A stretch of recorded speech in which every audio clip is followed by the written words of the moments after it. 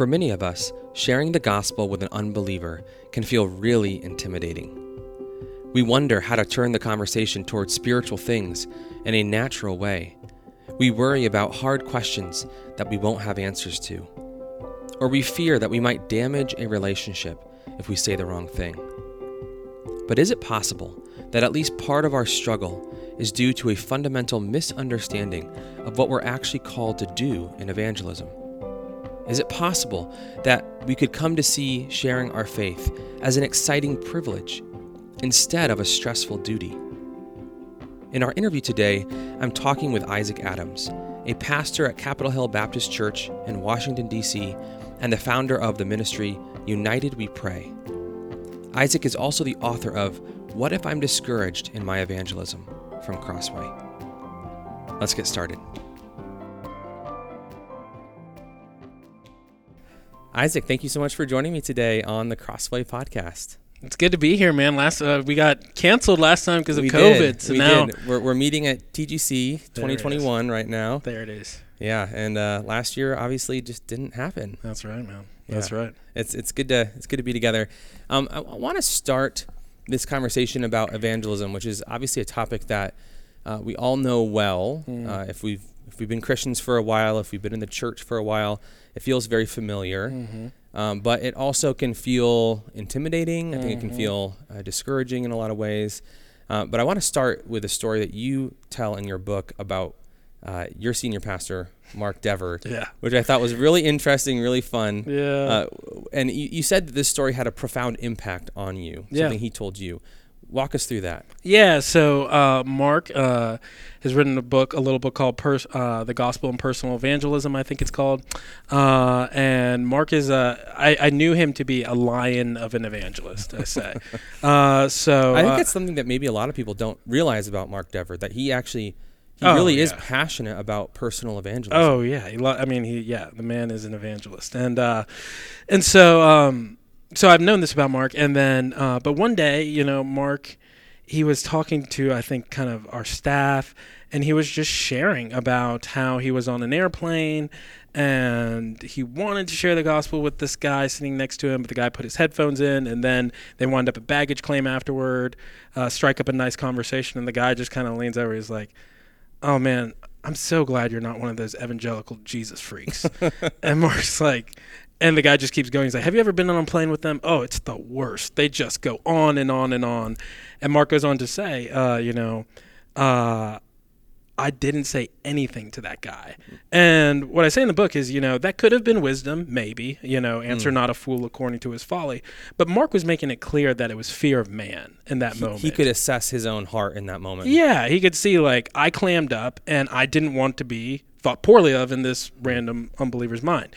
And so and the profound impact that it had on me was like, okay, hold on. If Mark Dever, if the guy who wrote the book on personal evangelism falters in his evangelism, I didn't feel like, oh, what hope is there for me? I felt like, okay, there's actually hope for me. If he is what he called himself, I think, a lousy evangelist in that sense, then surely there's some hope for other lousy evangelists like myself, and I would certainly put myself in that category. So that was the impact. Well, why did it have that impact on you, that it actually gave you a measure of hope rather than making you feel like, well, he's a spiritual person I look up to, and if he can't do it, then I'm certainly not going to be able to do it. Sure. I think for the same reason we kind of like it when our friends tell stories about their failures rather than their successes. Yeah. I'm sure some of that's our own pride, but no, it just makes it so okay, hey, it makes me realize, oh yeah, Paul was right. 1 Corinthians 10:13, no temptation has faced us except what's common to man. Yeah. So I'm not alone in my insecurity, in my evangelism. In fact, even the people, and it's just it's one thing to be friends with Clark Kent. It's another thing to be friends with Superman. And it's like, Superman is just, this is why Jesus is so wonderful, because he sympathizes with us in our weakness. This is one of the wonderful things Hebrews tells us about our Lord and Savior, is he is certainly God, but because he became God and man, he he always could understand us. You know what I mean? We can understand him, and he can relate to us in this sense. Yeah. And so in that moment, I just felt very relatable to Mark. Like, okay, yeah, you're human just like me, and let's be sinners together and rely on Jesus. Yeah.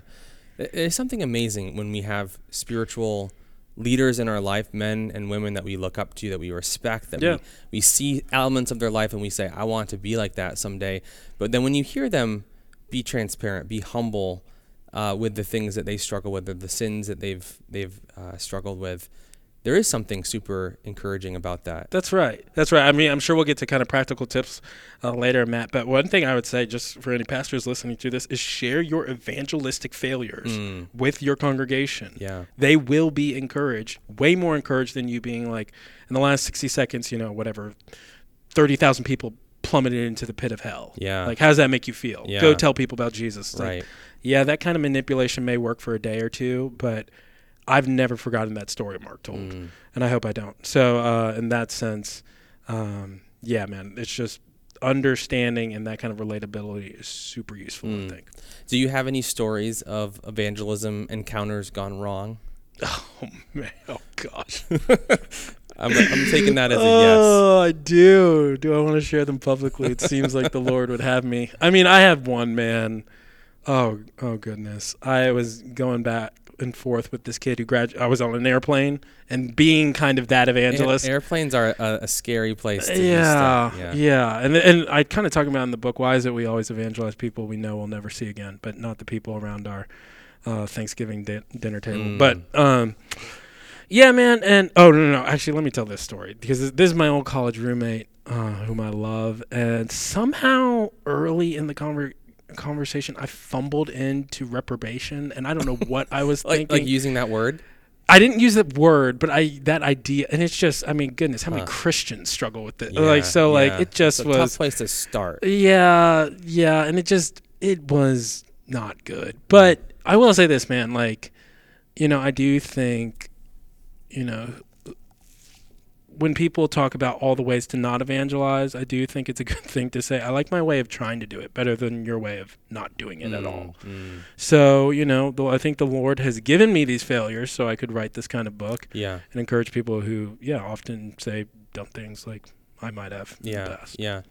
I think one of the big questions that maybe a lot of Christians wrestle with, maybe not even always explicitly in their mind, but there's this intuitive sense, perhaps. There's an intuitive answer to this question that sometimes influences our approach to evangelism, and that is, what does successful evangelism look like? What constitutes success in evangelism?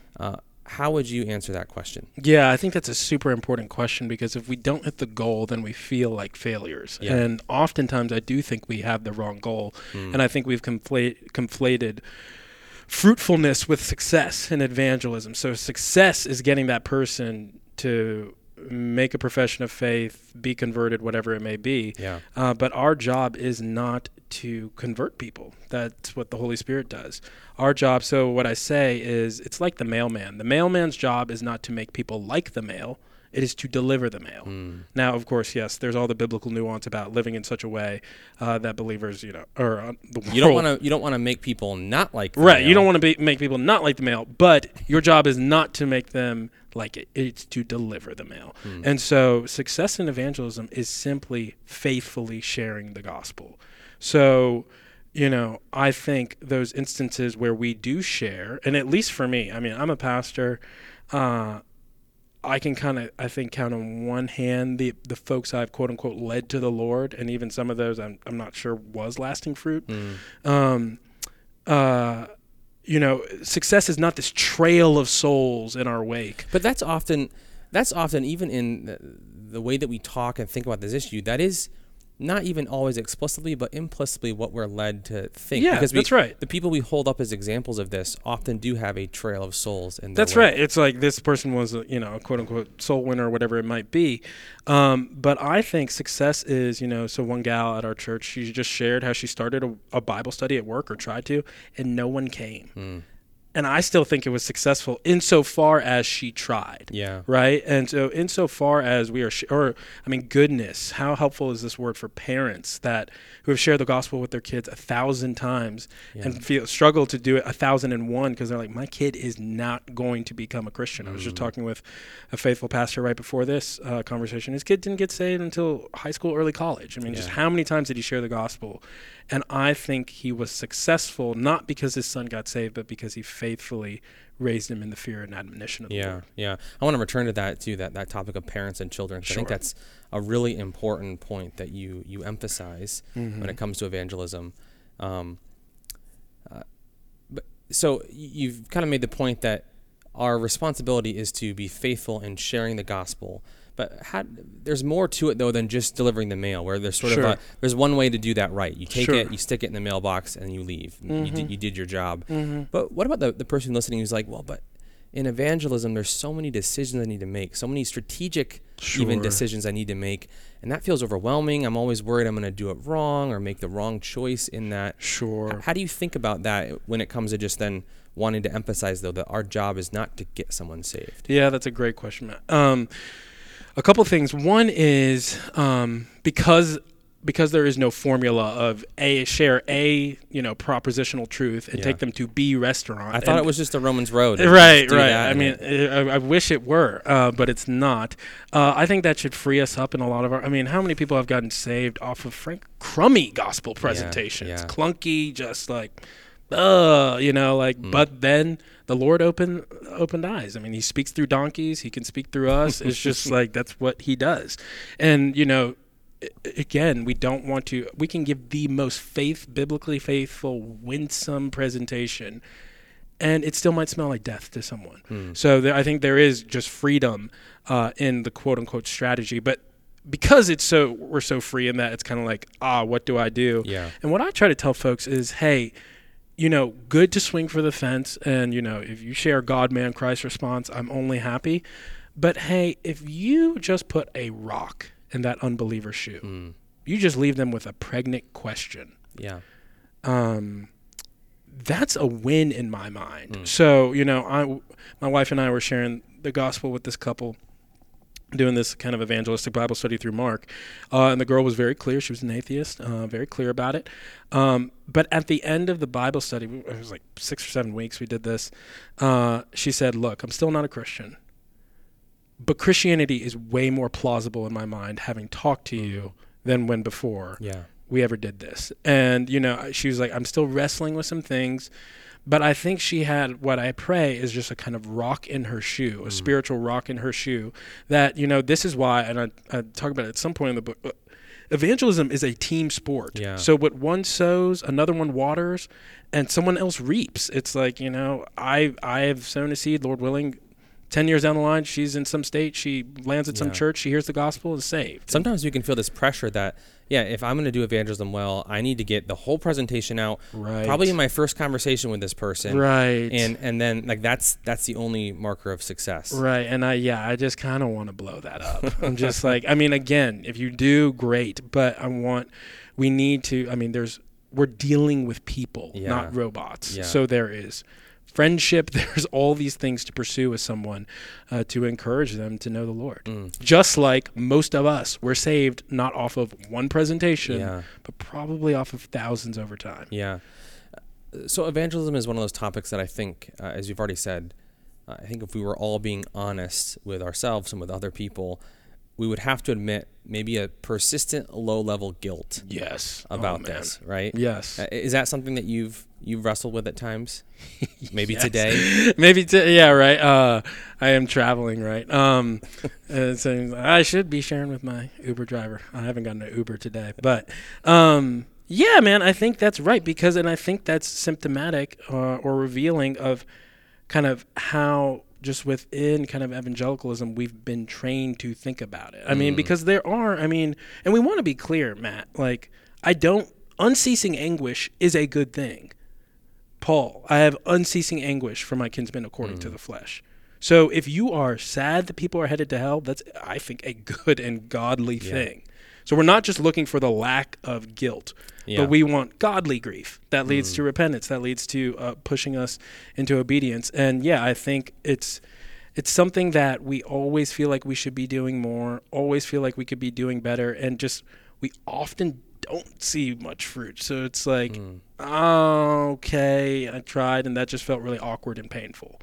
And one thing I talk about is thinking of this less like kind of this mystical approach, like something should be happening and it's not happening, and now I'm discouraged because I don't have the superpower of evangelism, and thinking of it more as a discipline.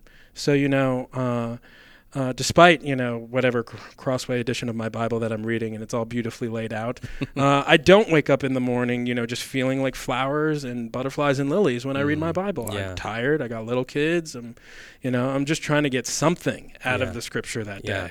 And I think, I've tried to train myself and not looking for that euphoric feeling every time. And in our evangelism, I think we need to do the same. It's a discipline to grow in. So just like, I have a little comic in the book, you imagine a kid on the piano and he's like, Mom, what's wrong? I don't sound like Mozart. She's like, well, how long have you practiced? Kid's like, 2 whole minutes. It's like, yeah, dude, you're not going to, like, you've got to practice your evangelism. And I think we feel so awkward in it sometimes is because we practice it so little. A lot of it is about expectations. It's about, right? Like That's right. If our understanding of what's success in evangelism is not quite right. That's right. And our thinking about it as this kind of mystical thing that maybe just happens or we should just immediately be good at. A superhero power. That we're kind of setting ourselves up for discouragement. That's right. I mean, if you expect, this person you're talking to be like, oh my goodness, you're right. What then shall I do? Here's water. Shall I be baptized here? I mean, just like, if that happens to you, praise God. It's never happened to me. Do you think we need to talk more about those kinds of things, whether it's evangelism, quote unquote, failures, or just the progressive nature of bringing someone to faith, perhaps? Because it does seem like often our talk, we like the stories that are big and dramatic. Those are the ones we hold up, but does that contribute to maybe an unrealistic picture of what this should look like probably on an everyday basis? I mean, I think, there's tons of things that probably factor into that. I mean, we're talking in a Western kind of American context where we just like big. We like flashy. Like dramatic. We like the dramatic. And it's just, most of we see these kind of events happen in salvation history, but, Israel wandered out there for 40 years. There's a lot that went on that was not recorded, so it's just, I think that's, I think that would be helpful. And that's what I'm trying to kind of inject here in the book is kind of get your eyes off yourself and get your eyes on God. Hope in God. Why is your soul downcast, evangelist? Hope in God. And I think that kind of conversation would be helpful to engender, because frankly, and what it is, as Americans, we like strong, and Christianity is a religion for weaklings. It's not, if you've got no weakness to bring to the table, Christianity just does not have much for you. But if you are a weakling, join the club. So I think sometimes we do kind of, whether it be the old man rising up his head or, the kind of the old nature of just wanting to be strong. We want to be really strong in our evangelism. And again, that's not all bad, but it can quickly become about us more than it is God.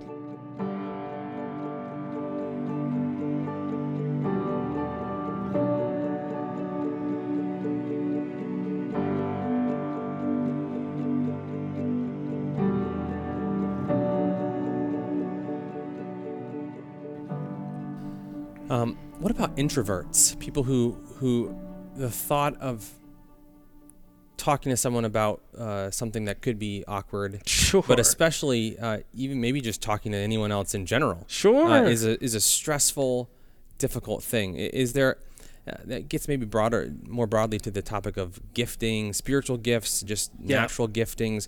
Are there certain people that are more naturally cut out for evangelism, do you think, or is this something? Is that just kind of an excuse? Yeah, that's a great question. It's funny because I feel like I want to be an introvert, and my wife, who is you an want introvert, to be an introvert. I feel like I want to be team introvert, and she's like, you're not an introvert. I know you would like to be among us, but you are not of us. So I have great sympathy for that, though. And what I would say is a couple things. Number one thing one kind of phrase that's been helpful is, don't be what you're not, just pour out what you got. Don't be what you're not, just pour out what you got. So like, good. just, it's like, okay, I understand this is uncomfortable, but the Christianity is about a cross. And I'll just say, as an extrovert, frankly, evangelism is like, maybe I like talking to people more naturally, but it is not like, and therefore then I love talking to them about Jesus more. So I think sometimes that can be. Some people might be like that. Some people, right? they may be like that. And are those people more naturally lent toward sharing? Sure. But I do think evangelism is a task for every believer, personal evangelism.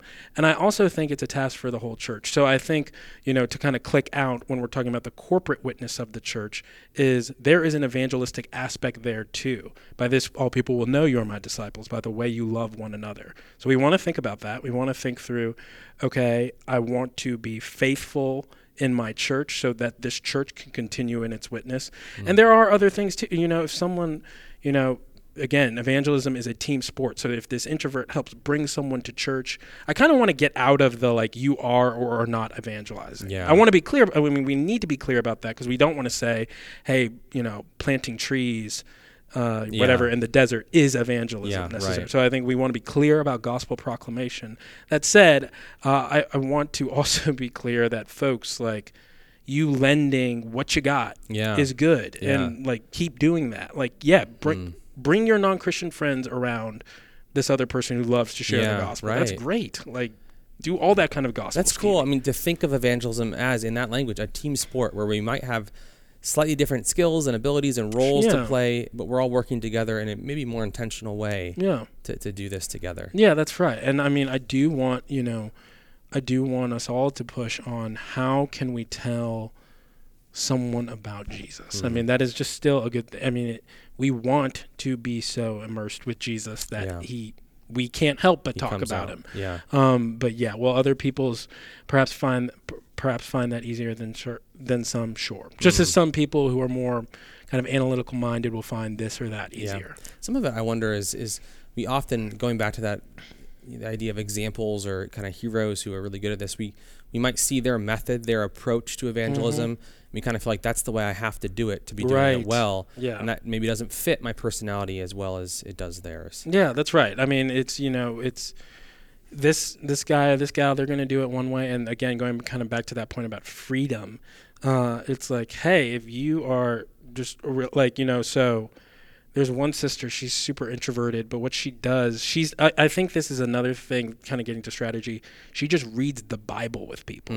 So she's not having these kind of, winsome, like, whoever it might, pick your kind of apologetic hero, like these proofs, she's got them down. She just reads, she just lets the word do the work in that sense.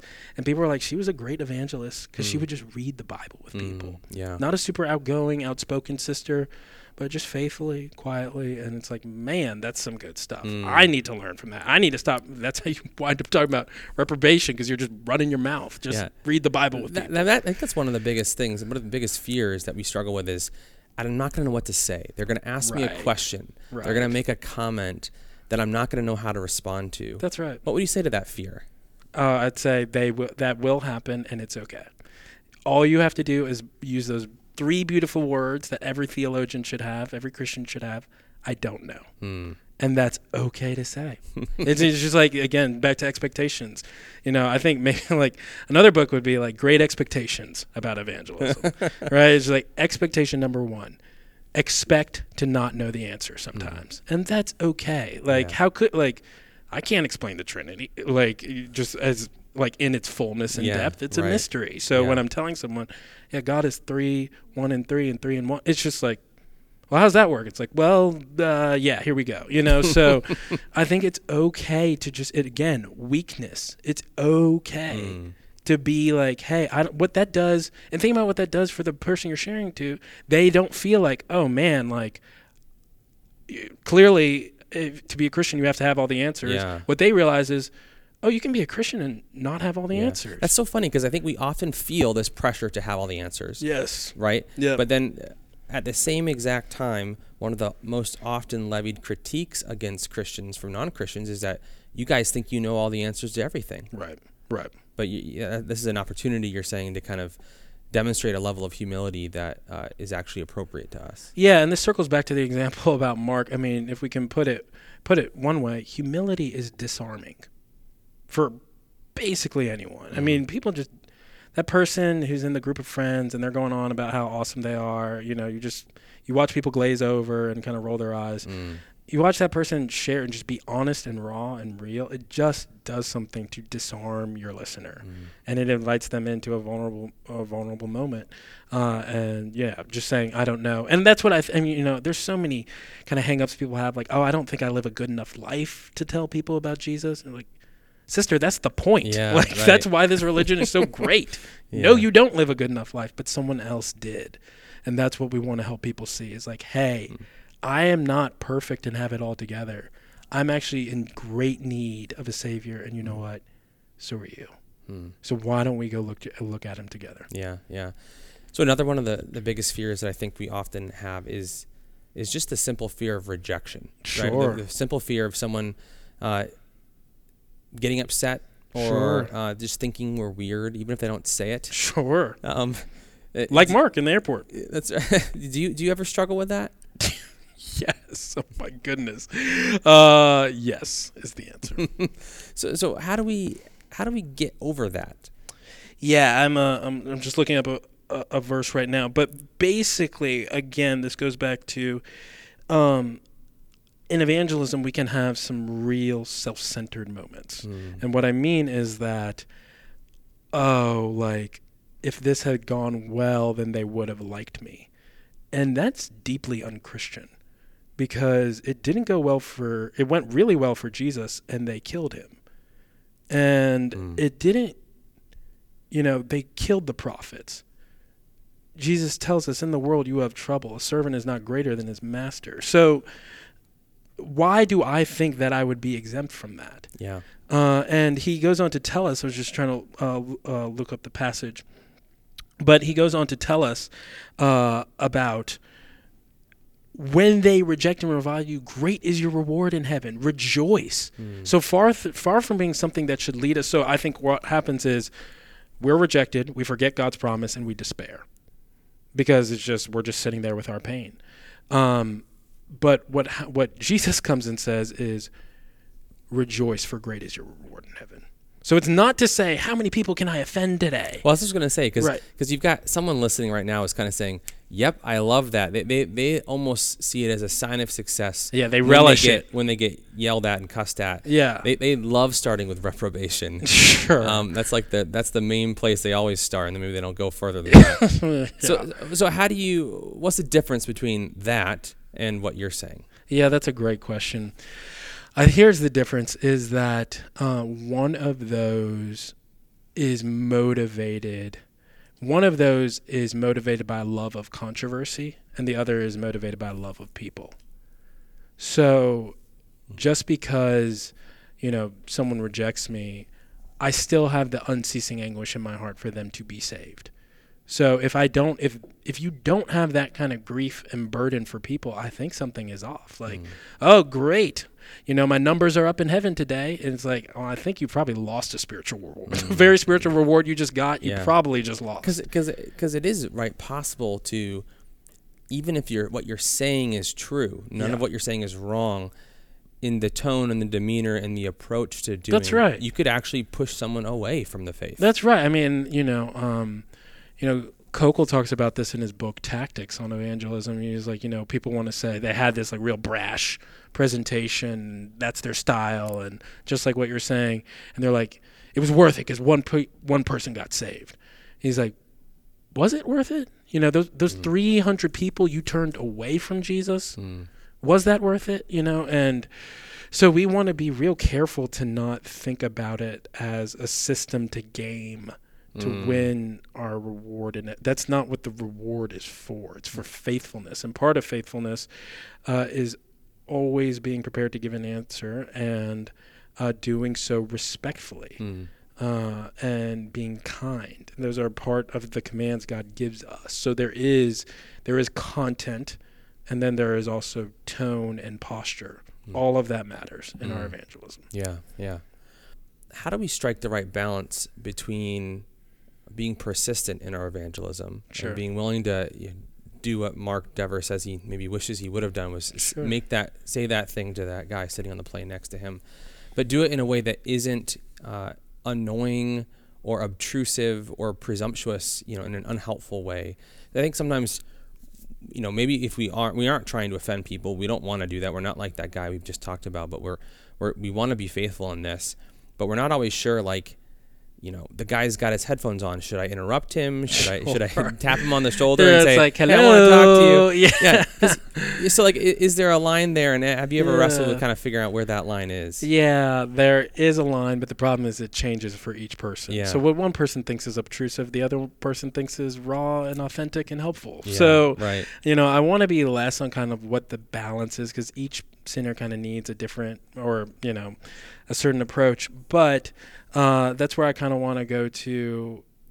If it's just a kind of it's just natural in your life, you will get better at it. Yeah. You will learn how to read people better in situations. And it's like, okay, do you have a longer gospel presentation kind of in your arsenal? Do you have a shorter kind of couple sentences in your arsenal? What are questions you like to ask? Like, do you, just a simple, do you have a faith background? Yeah. Just a kind of normal disarming question in that sense.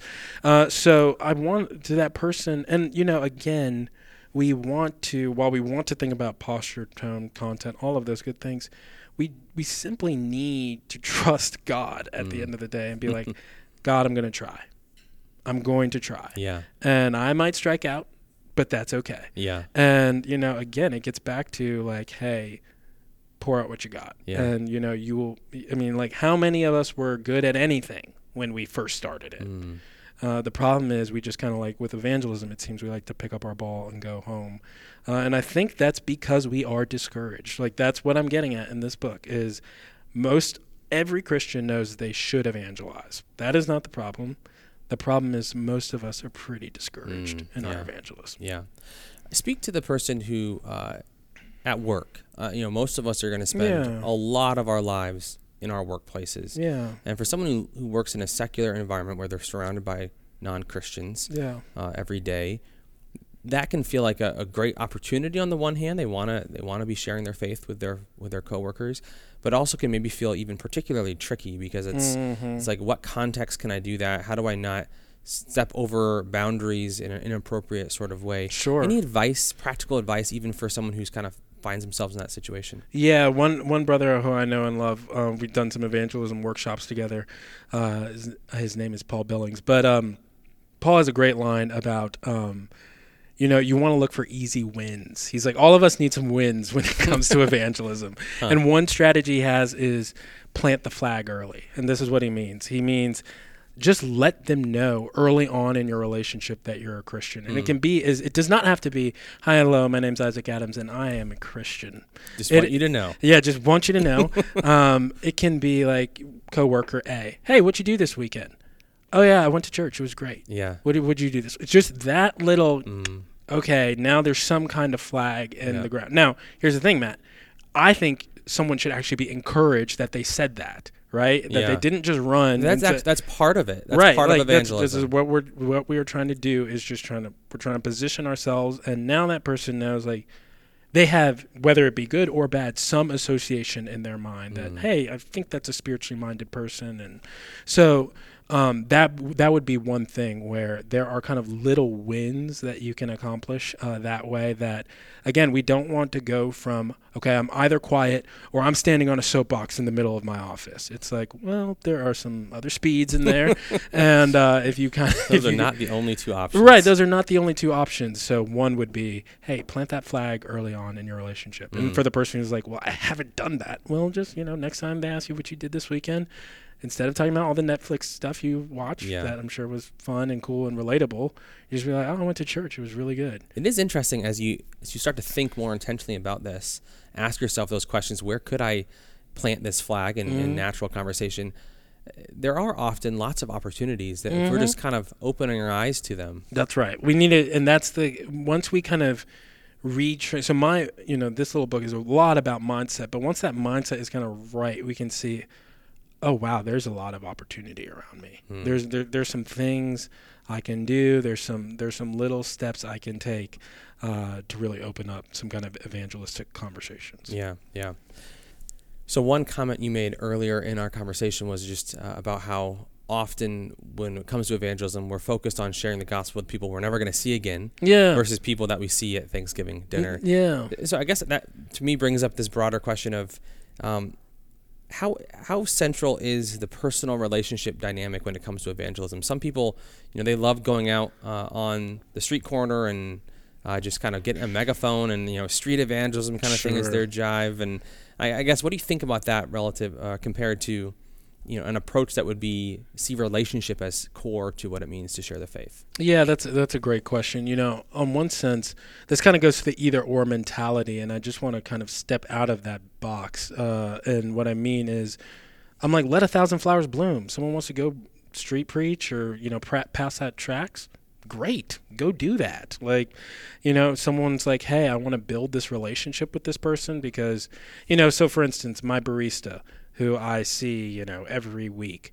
Do I need to come out guns? Only once a week? Well, it's funny I even use that example because everyone who knows me knows I don't drink coffee, but I do drink hot chocolate. So I still need a barista. So, it's like, hey, chances are I'll probably see her again next week. And is there a relationship I can build? Okay, hey, you want to just come over to my house for dinner sometime? Come get to know me and my wife, my kids.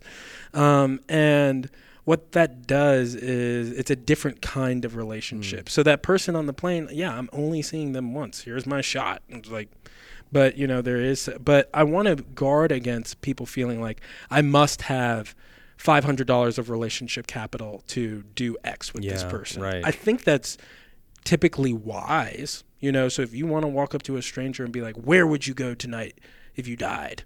It's like, you can do that, and I've heard God using stuff like that. But generally, you're going to have better relationships, different kind of opportunities. You're just like, hey, why don't I actually, I'm inviting them into my church world, which is great. Why don't I go to something they like to do, know? And insofar as it's not sinful, go do that. Yeah. And again, see this is a human being. Yeah. So I saw a picture that you posted on Twitter the other day.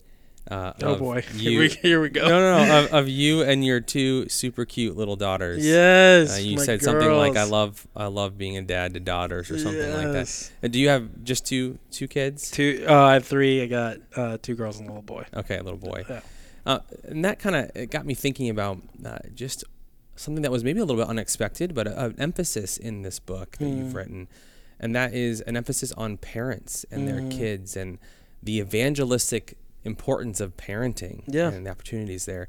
I guess my first question is, why did you feel it necessary or important to emphasize parenting in a book about evangelism? Yeah, because I think often, and I try to do it early in the book, I think often parents can feel like, oh man, I used to be on the front lines. Yeah. I used to be, out in the neighborhood. I used to be discipling people. Think back to the college ministry days. Like we all kind of have those kind of like college ministry where like we're up and it's just this intense one-on-one discipleship. And now I'm up with this kid who's throwing up on me. Like now I'm just up with these kids, these exhausting kids.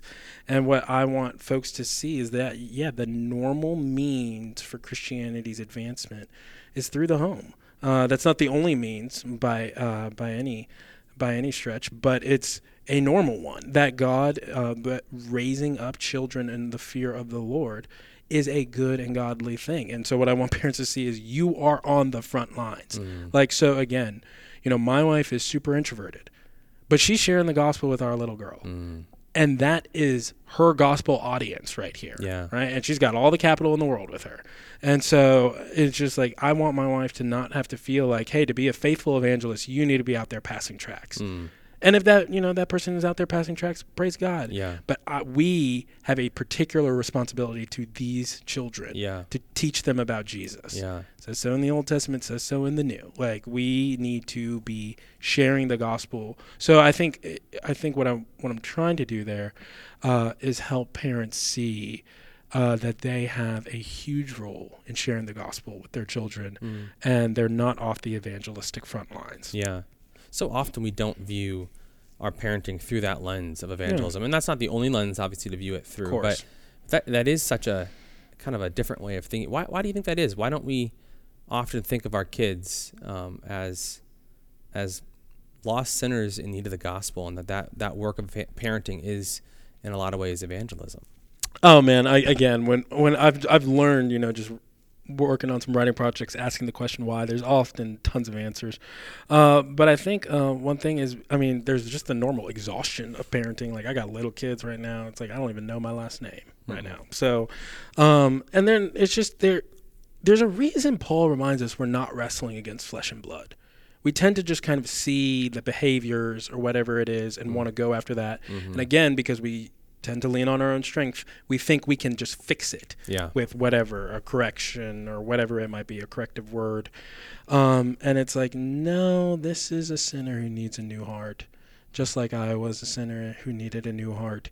And so when we have those moments where we can step back as parents, that's useful. But we're often stepping in it so much as parents, quite literally, that it's just easy to lose that perspective. We're just trying to get them in the car and keep them alive. Right. That's right.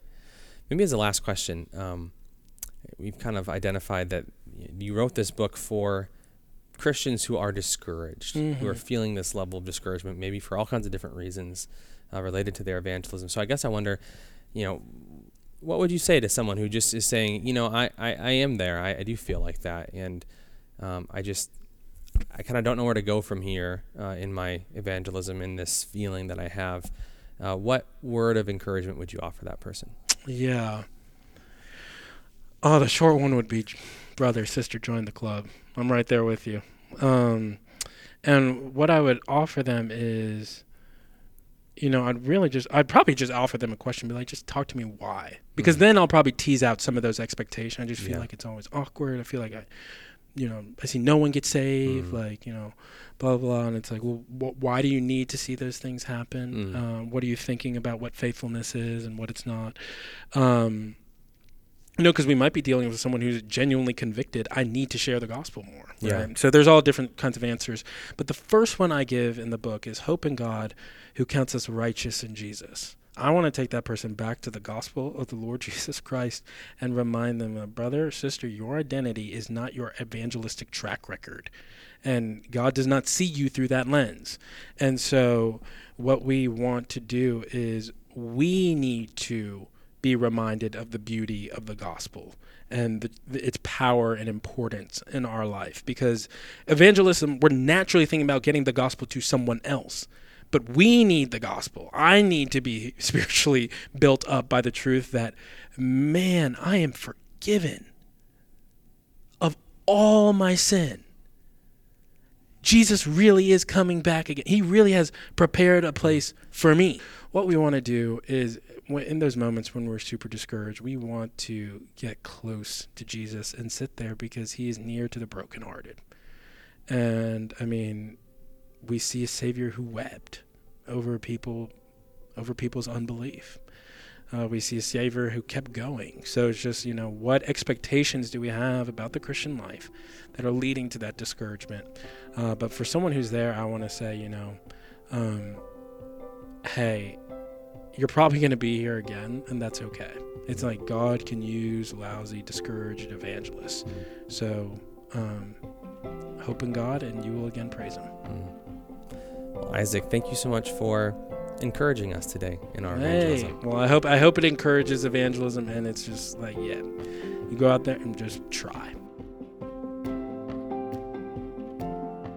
That was Isaac Adams on how to pursue evangelism with joy.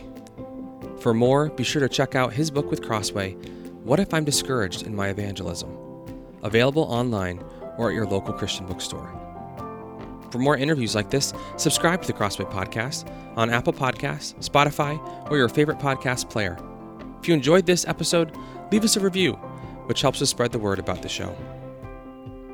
Crossway is a not-for-profit Christian ministry that exists solely for the purpose of proclaiming the truth of God's Word through publishing gospel-centered content. Visit us today at crossway.org.